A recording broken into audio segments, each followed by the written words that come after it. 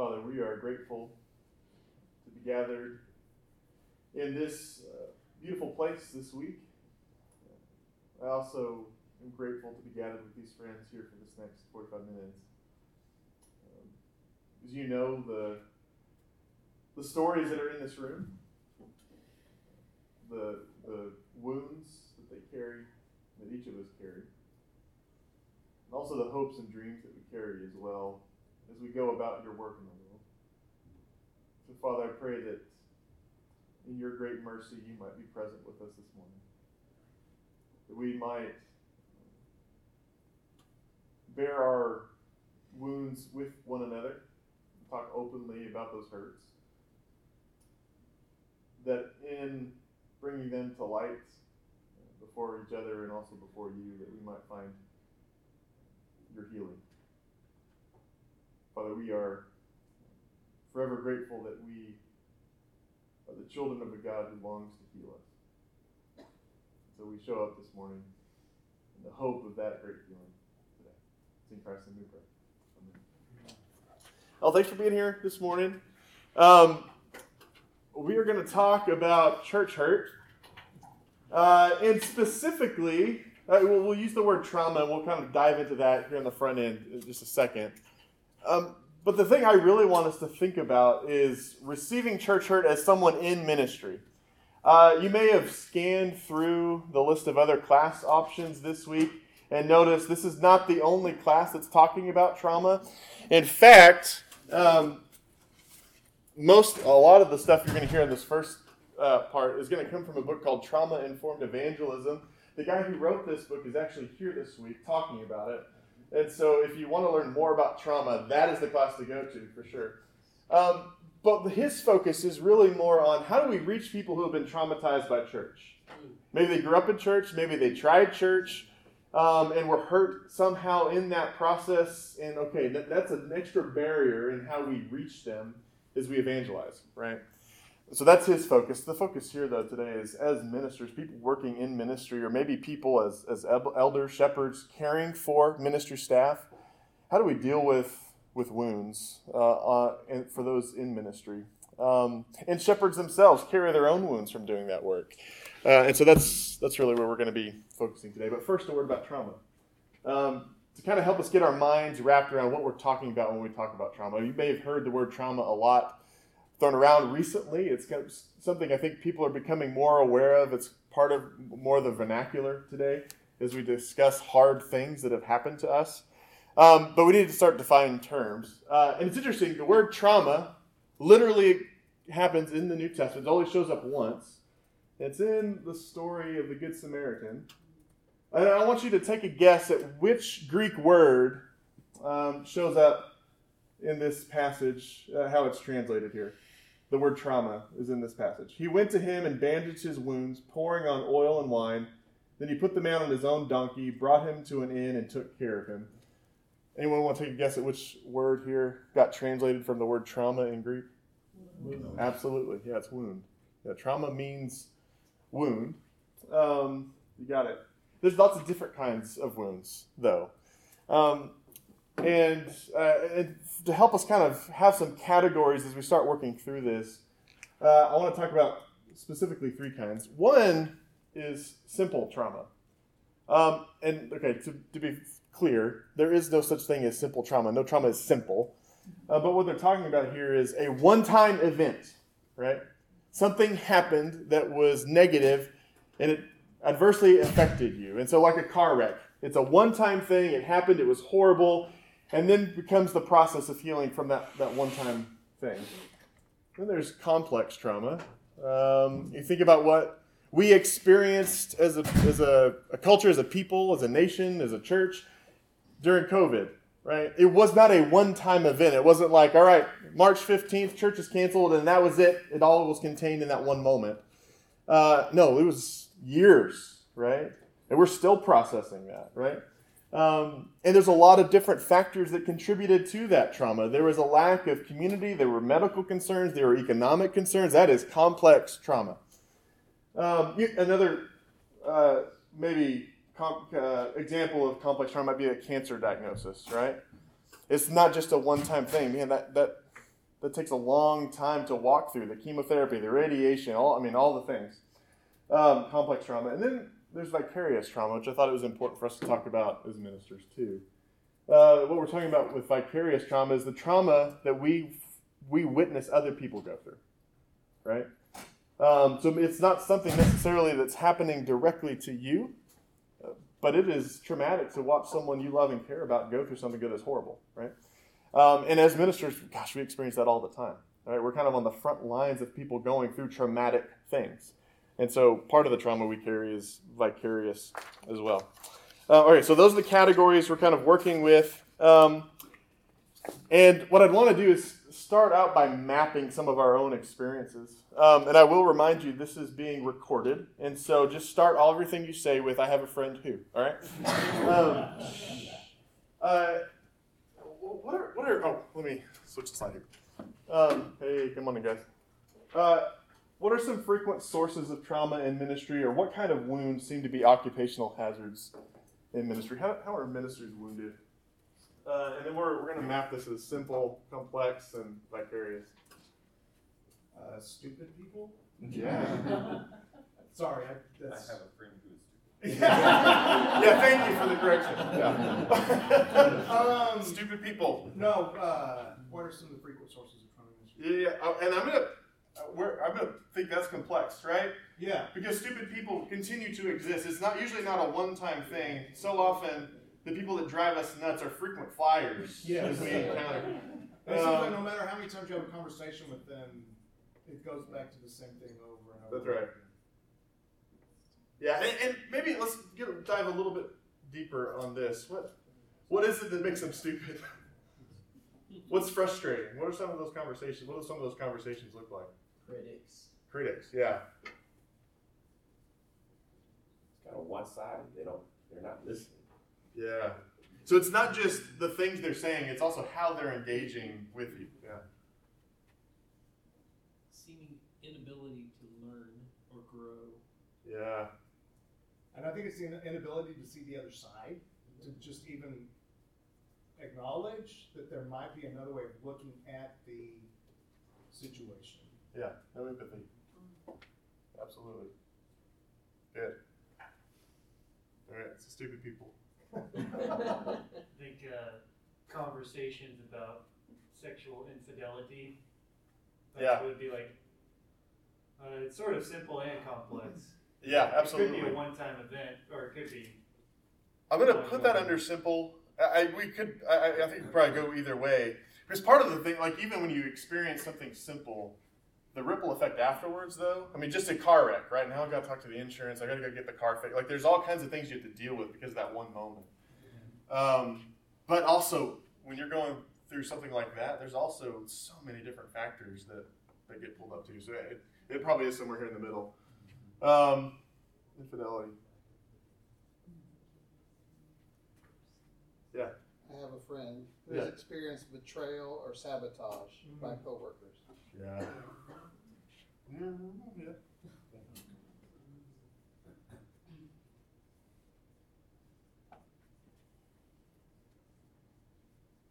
Yeah, that's good. Yeah.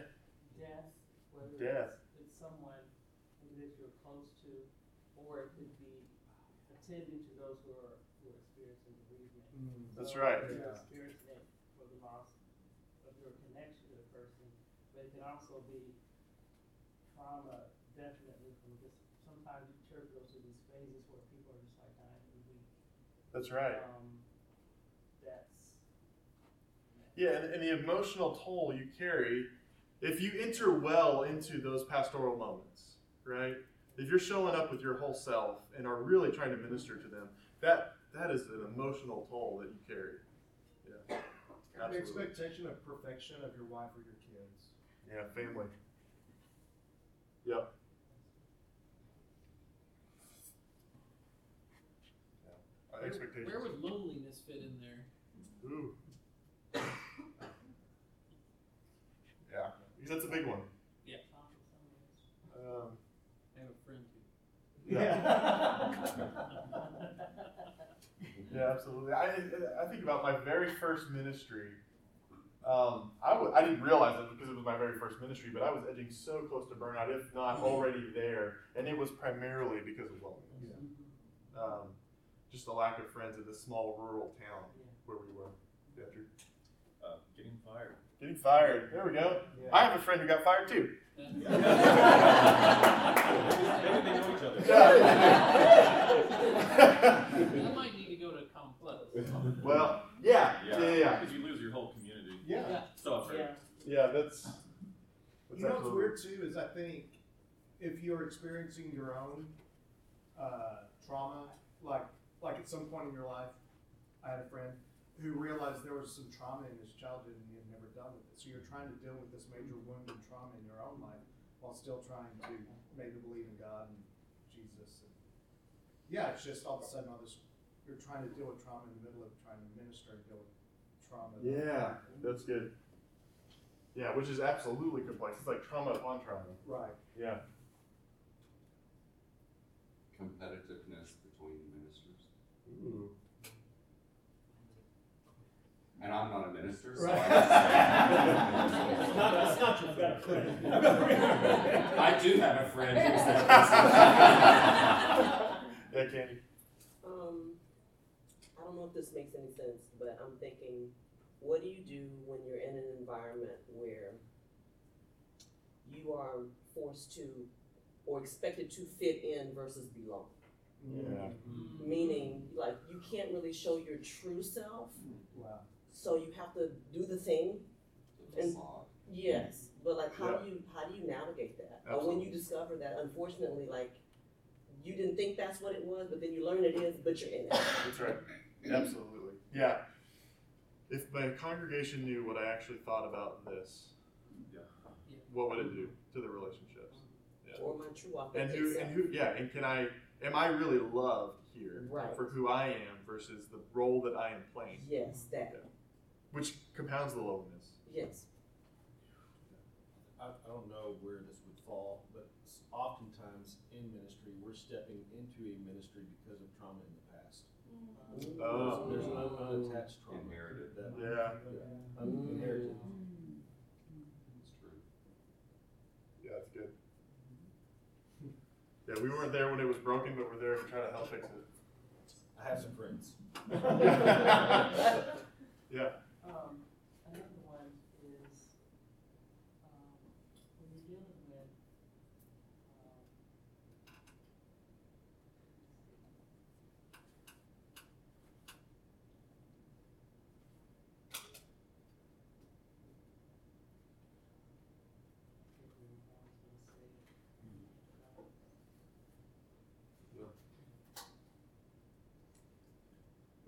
Anything else?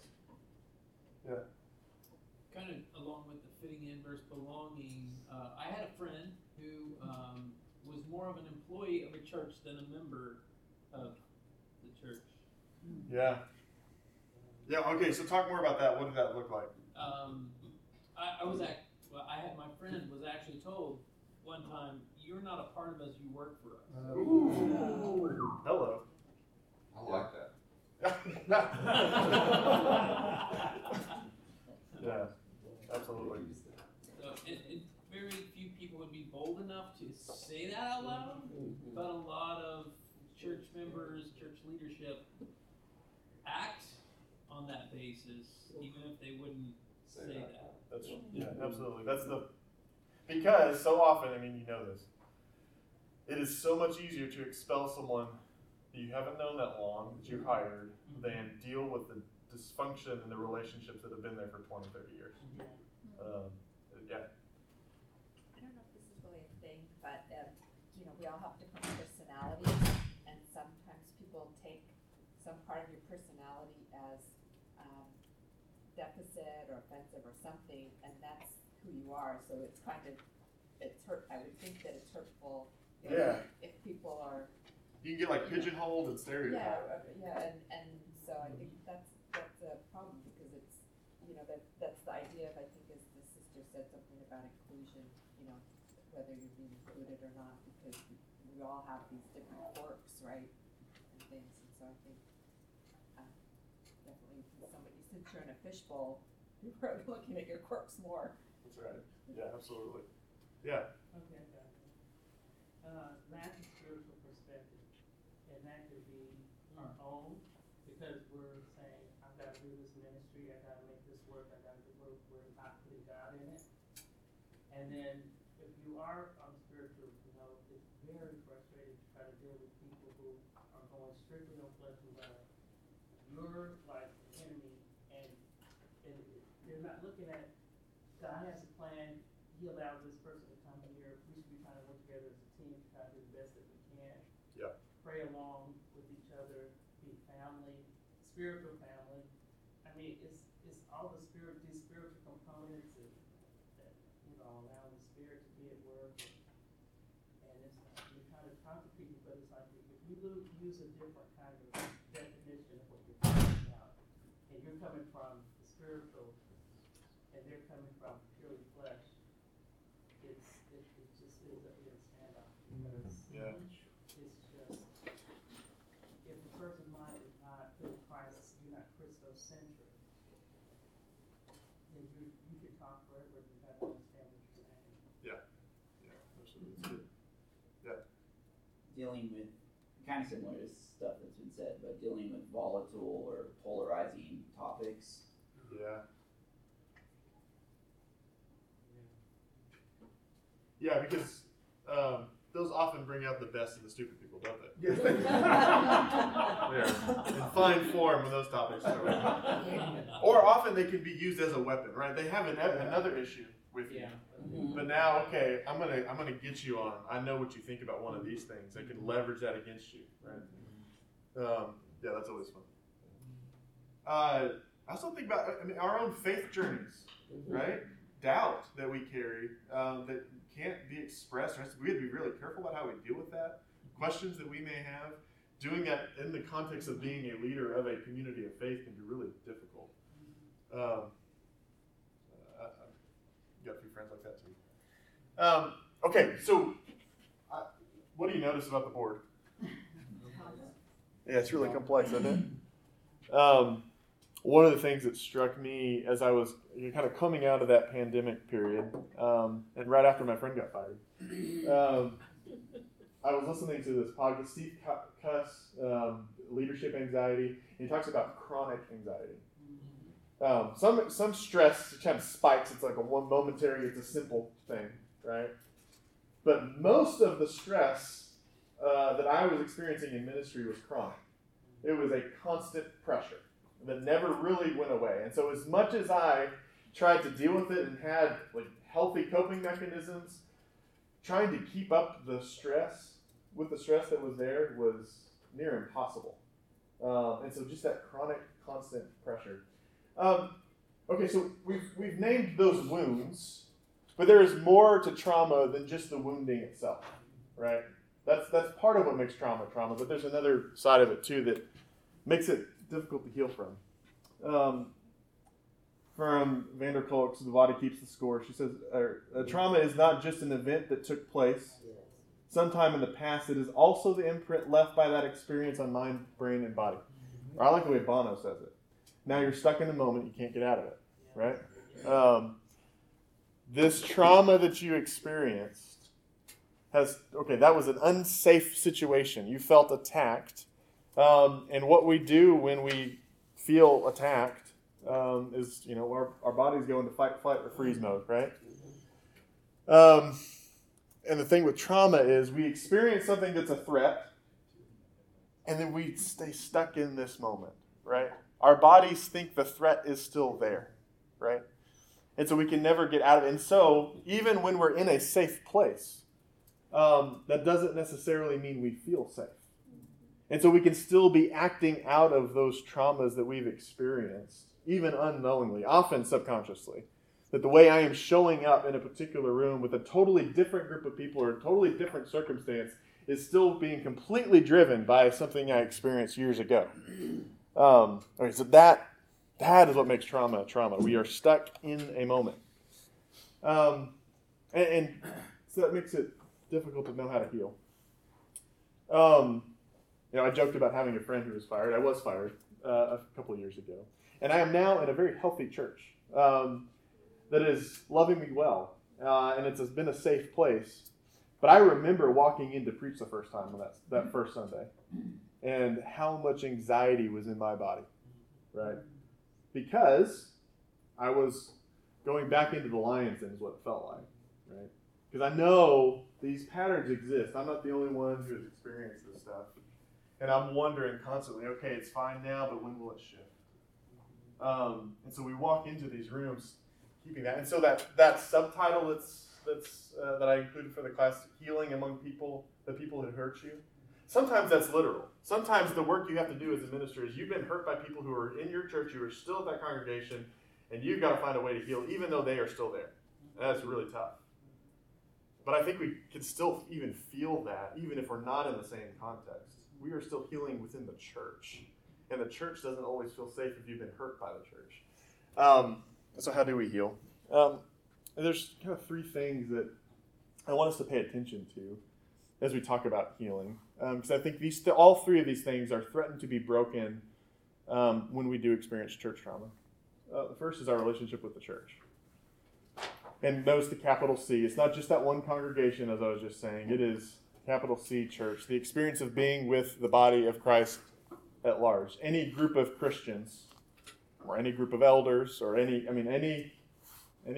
church that I'm a part of, can threaten to look the same way as I've experienced before. So how do we heal that relationship with the church?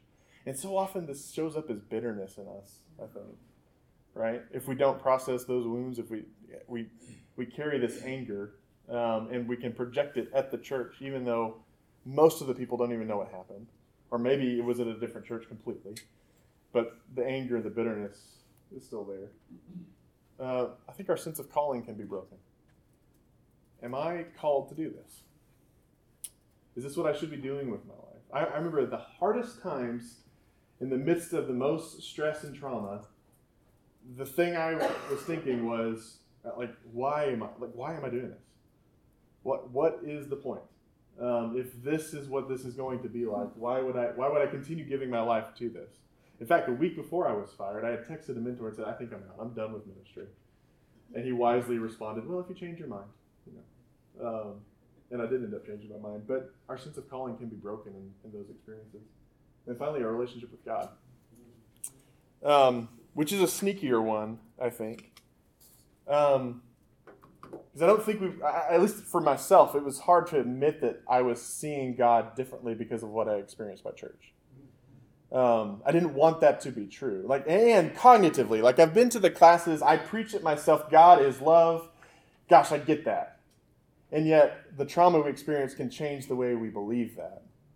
And so I was just a few weeks ago, and I shared this on Easter with our congregation. I was at a retreat with several other ministers, and we're kind of going around the room and sharing just how things are going, and I was telling them how great it was. Things could not be better. Family's doing great. Church is great. I'm so happy. And then they asked me about prayer life, and I was like, I don't know. That'd be great. And as I processed that, what I heard myself saying, even though I didn't realize I'd been carrying this, was, I think it's hard for me to pray because I'm afraid if I pray, God is going to mess with me again. I feel like I had been faithful to what God had been calling me to do, and look where that got me. So I really don't want to get close right now. Okay, so our relationship with God can be torn, can be bruised by the things we experience in church. We want to pay attention to that too. Okay, so there are some practical things we can do with healing some of this trauma. That's not where I want to spend most of my time today, or our time today. Praying, being involved in a community of faith that is healthy, reading scripture, re-engaging. There's all kinds of things. Going to therapy, that's been super helpful for me. All of those things are great, and I think are steps we ought to take towards healing. But what I'm most interested in today is to describe the inner journey. What does this look like as you're trying to heal? What kind of things come up, the things you have to deal with in your own internal monologue, and the things you believe about yourself and about the world, and the obstacles you have to overcome within yourself as you heal. The first one's this. I had to notice my anger. I mentioned bitterness. So often that is hidden, even from ourselves. I remember one of the first churches I ever worked with, I was a part-time youth minister in Roby, Texas. And I would drive out every Sunday and Wednesday, work with the youth. And there's always conflict, right, when people get together. And there had been some conflict there. Nothing huge, but it had been there. And I remember one of the elders invited me out. He's like, hey, you want to make some extra money? Like, absolutely, yes, sir. Like, okay, well, come out. I need you to paint a fence for me. Like, okay. So I spent 2 days, drove out there 2 times, and painted this iron fence that he had just all day. 12 hours, I mean, it's a huge fence. And the entire time, what's rolling around in my brain is just these imaginary arguments in my head with these elders that, where I was, of course, winning the arguments. But I was carrying it the whole time. I did not realize I was doing that until the very last turn of the fence. I was like, oh man, I'm angry, aren't I? Oh, we carry this all the time without even realizing it. The bitterness that we carry towards the people that we may be in conflict with. And so what I found is I have to give my anger a voice so it can't hide from me. Right? They're going to try to hide from me. And so I got to make sure I bring it to the surface. And one of the most helpful ways I found to do that was with these prayers. During one of the hardest seasons of ministry, every day I was praying these 2 Psalms. And it's helpful to go and look at these in their entirety. Psalm 35 is so angry. It starts off, contend, Lord, with those who contend with me. And it gets bleaker from there. Imagining all the things I would like God to do to those enemies. The specific ways I would like God to mess with them. It's a very angry psalm. And that was where I started prayer most days. Because that's where I was. And then I would follow that always with Psalm 37. Do not fret because of those who are evil, or be envious of those who do wrong. For they are like grass, they'll soon wither. Like green plants, they'll soon die away. Okay, I need to give anger the voice. I also need to have a way to let it go. Right? Okay, I am angry. Contend, Lord, with those who contend with me. They're like grass. They're like grass. Don't worry. Their day was coming. Let go. I had to keep both of those. Because so often, we don't even realize it, but we do rehearse our bitterness often, which is why we have to bring it to the forefront of our minds. I had a friend who, as I was describing all the horrible things that some folks I was dealing with were doing, he said, okay, look, it's okay to vent. I understand venting, but are you rehearsing? I said, well, what's the difference? He said, well, venting, you're going to get it off your chest and then it's done. But rehearsing is like you're having multiple conversations about this same thing, and what you're doing is getting the narrative down about how they're so horrible and you're the victim, right? You're telling yourself a story, and it's ingraining that in your brain, and that's how you see the conflict now. And so make sure you're not rehearsing. That was super helpful. We need someone in our lives who we can vent to, that is safe for us to express that anger. We can give the anger a voice, but who will also ask the question, okay, what are you going to do about it? How are you going to respond healthily to what you are experiencing and not just let it stay in this rehearsal? We're going to live in this negative narrative all the time, which may look like paying attention to triggers too. I know one of the most helpful things I did after leaving this last church was not looking at what they were doing. Right? Do not go on social media. Do not check out the church website. And whatever relationships are triggering in those, but like having firm boundaries there, because man, I knew myself. If I let myself go there, the rehearsal is going to start up again, and I can't do that. And healing won't ever take place if I'm constantly scratching that wound, right? And so I've needed to do that too. Second, grieve what needs to be grieved. And this is where I want to get your feedback here too. And maybe let's do the fired one.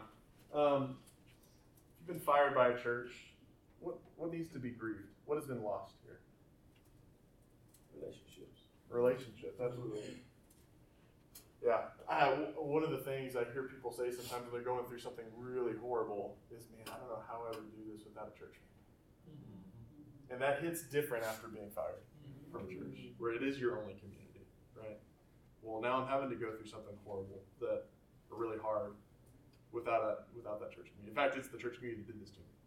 Yeah, absolutely. Yeah, when I got fired, I had to actually sign a non-disclosure agreement, so I didn't feel like I could tell anyone because of the lawsuit that could come or whatever. I didn't know. So I think I lost a total trust in myself and others, and in God that He would take care of me. I grieved like a loss of everything. Yeah. We carry with us hopes and dreams of what the church will be, and you can pretty quickly lose that sense of innocence, I think. And maybe that's a said loss. they were for you and loved you. Yeah. And then tell you the lie. Right. I can't trust other people when Right. they say that to me now. Yeah. Absolutely. Confidence, absolutely. Yeah. Lack of confidence. The time you invest. Yeah. Yeah, I just gave so much to these people. Was that all wasted? Yeah, all your hours of study, all your hours of pouring. Yep, absolutely. Yeah. Rarely, when my friends have been fired, did they get to stay in the same town. So Yep. their neighborhood community, their sports community, every community was lost. Yep. Not just the church. Yeah, absolutely. As well as their families. That's right. Yeah, all of a sudden my kids are losing friends. My wife is losing a job she's amazing at. All those things. Yep. Compound the grief. Yeah. Do you think it's important to understand the other side or what they're? No.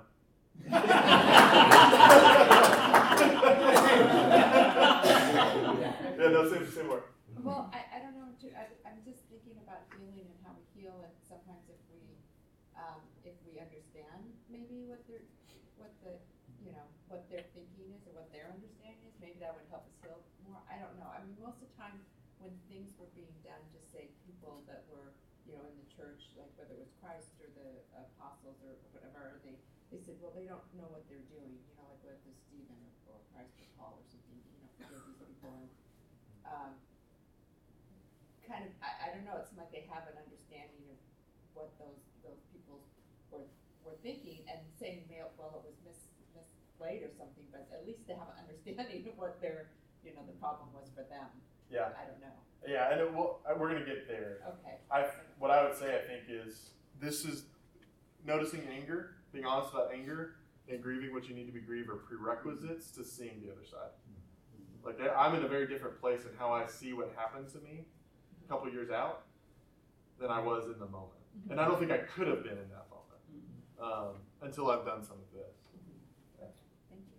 Yeah, I have a friend who stepped out of ministry twice. I have a friend. Yeah. And in the first interview in a boardroom, it was, when it came time to salary negotiation, it was, we all think we're worth a little bit more than we actually are.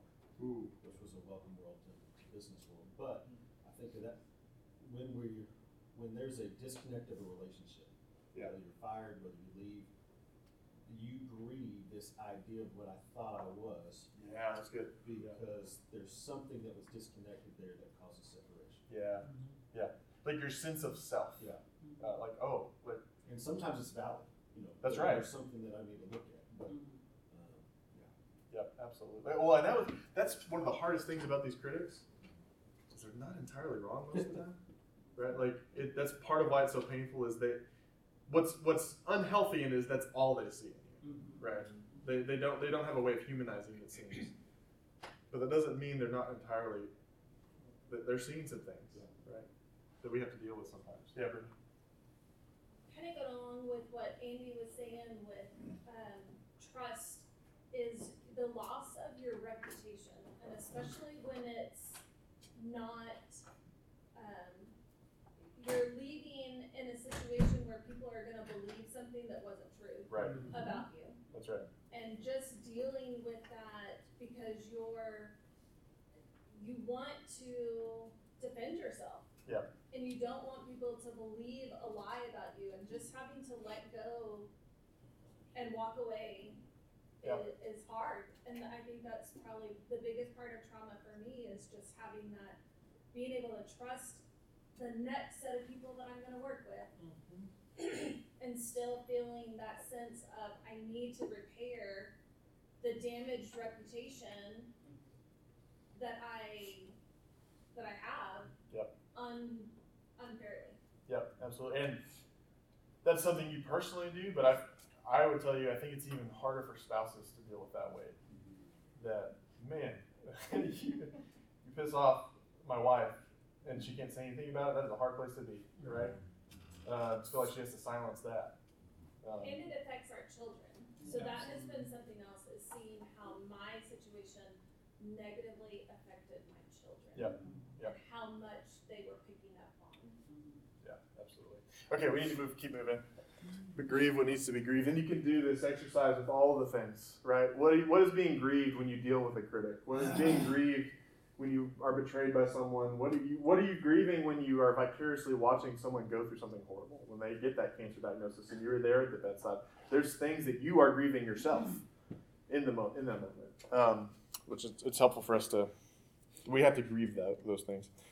Number 3, take a step in the direction of forgiveness.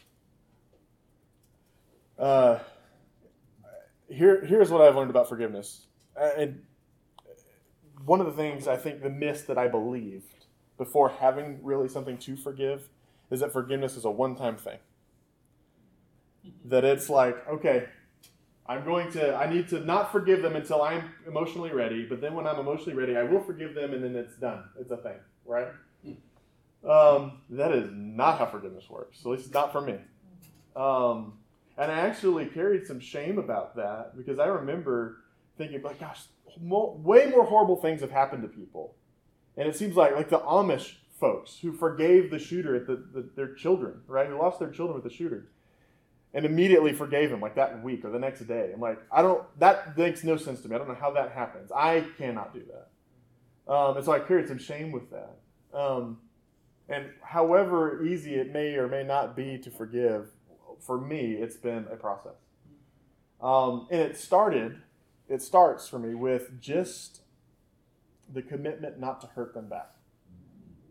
The action of not hurting them back. Not retaliating is what forgiveness looks like usually on that front end. Giving up your right to pay back and hurting them the way they hurt you, or getting it back worse, right? To me, that feels like the first step. And you can still, I would love to see that happen to them. I'm fantasizing about doing that to them. I'm having dreams about it. I have plans written, like all the things. But I'm not doing that, right? And I think that can be a first step towards forgiveness. That's enough to get you started. And it's a process, right? That story about, or what Jesus says about forgiving someone 70 times 7? The way I've always read that is, it's like there's some stupid person out there who does the same thing over and over and over again. You have to forgive them over and over again. Which there's people like that out there, I know. But I also wonder if there's some truth in the fact that maybe it's one person who did one thing to you one time, but you have to forgive them 490 times. Because every time you're triggered, every time it's brought up again, every time something reminds you of them or some other situation reminds you of what happened, I've got to forgive them all over again. I've got to bring myself back to the place of I'm not going to retaliate. And I think if we can do that long enough, gradually we get to the place where maybe we're okay with them having some good things in life. And maybe a little bit longer after that, we actually actively want good things for them. And we're not harboring that resentment. But man, that takes a long time. But it starts with just one step. Just don't pay them back. I think this is important to say too. In Kevin Sweeney's book, The Making of a Mystic, he says this: it's not just forgiving him for hurting me. It's forgiving reality itself for being a place where I can get hurt. Part of the work of forgiveness is not just that person, that event, that thing they did. It is coming to terms with the reality that we live in a crazy world where we can get hurt. We can be traumatized. And that is especially difficult to recognize because we run from that. But I think it's necessary for our healing to be confronted with that reality. Because as long as I live with the myth that I can somehow protect myself, I will be living in that fight, flight, freeze mode. Right? Because if I can just be alert enough, if I can just have the right response to whatever threat is out there, then I can protect myself. One of the biggest breakthroughs I had in therapy as I was processing some of this stuff was, as I was talking about it, I said the words, "I'm not going to let that happen to me again," which was an important moment, but also came with the realization that it could happen again, right? It is possible for me to find myself in the exact same situation, and that is absolutely terrifying. But until I deal with that reality, until I'm confronted with that, man, I'm going to keep running from it. And I realized, too, we kind of had two back-to-back sour endings at a couple churches. And I went into the second one with kind of the naive thought process that I had my bad experience. Now this one's going to be great. And that got dismantled pretty quickly. But I thought I had gotten my vaccination against church trauma, right? Like I've gone through my one thing, hard thing, and now I'm immune from church trauma. Again, that's just not how it works. Another way of saying this is this, John McQuiston: abandoned attempts to achieve security, they are futile. And I know this probably sounds like counterintuitive, right? Like that facing the reality that we can get hurt again actually helps with healing church trauma. But man, I think this is part of it. I think we have to recognize that reality, otherwise it will continue to control us. It is possible to get hurt again. Now, what do I do with that? Well, I think number 4 is important with that. Notice when you're safe. Right. We were stuck in a moment. That's what trauma does to us. We are stuck in a moment we can't get out of. And we enter into all kinds of other scenarios, other contexts, as if they're the same thing that hurt us. We recently had an elders meeting at my current church where we talked about one of the things that got me fired at the last one. And guess how I showed up in that room? Guess how much I talked? Nothing. Why? I'm stuck in a moment I can't get out of it. Right. This feels like the exact same thing, so I'm going to be in flight or freeze mode. Right? It's not safe. Right? I will also say that meeting was one of the most healing things that's happened too, because what I saw was I am safe here. Right? Notice when you're safe. That helps you bring yourself out of those moments. That moment you're stuck in, you have to notice when you're not there, right? To take note of, okay, no, this is not the same situation, this is not the same person, this is a totally different relationship, this is a totally different church, this is a totally different context. That doesn't mean things can't go bad, but right now, I'm safe. Any of you watched Ted Lasso? Okay, yeah, there we go. One of my favorite moments in the new season, I'm not going to spoil anything, but he's worried about his son constantly. He's living, over in England, and the son's back in the U.S. And he's just weighed down with shame and guilt about how that relationship is. And he has these anxiety attacks. And the thing that gets him out of those moments, that helps him calm his body down, is just repeating to himself, he is safe. He is safe. He is safe. He is safe. Okay, he's not in danger right now. That doesn't mean nothing bad can happen to him, but right now, in this moment, he is safe, and I can know that I can make myself aware of that. So be aware when you're safe. And then finally, I know we're out of time. Reclaim your agency. I think this is especially important for dealing with your sense of calling, like healing your sense of calling in this. That you actually do get to make choices. The church can do crazy, stupid things to you sometimes, but you also are a person with agency in the midst of that. You get to respond. You get to choose how you respond to all of that. And you are not just a victim to whatever happens to you. But so often, and I raise my hand on this, ministers tend to have a codependent relationship with their churches, and they feel as like, well, if I can just make everyone happy, it's my job to make everyone happy, and then they'll leave me alone, right? And so we become victimized by our own approach to how we're dealing with the church, because they're in charge of my destiny. And you've given all the power over to them. Well, okay, now we need to make sure we're not living in that narrative. We have agency. We can make choices. And all right, finally, I want to leave you with this. Okay, that's about agency too. I love this. Ezekiel 2, the people to whom I am sending you are obstinate and stubborn, and the church said, amen. Say to them, this is what the sovereign Lord says, and whether they listen or fail to listen, for they are a rebellious people, they will know that a prophet has been among them. It's not your job to make them happy. It's your job to speak the word of God. and they will respond to that however they're going to respond. That's your agency. I love this. This is one of those verses I've come back to when I've thought about church trauma.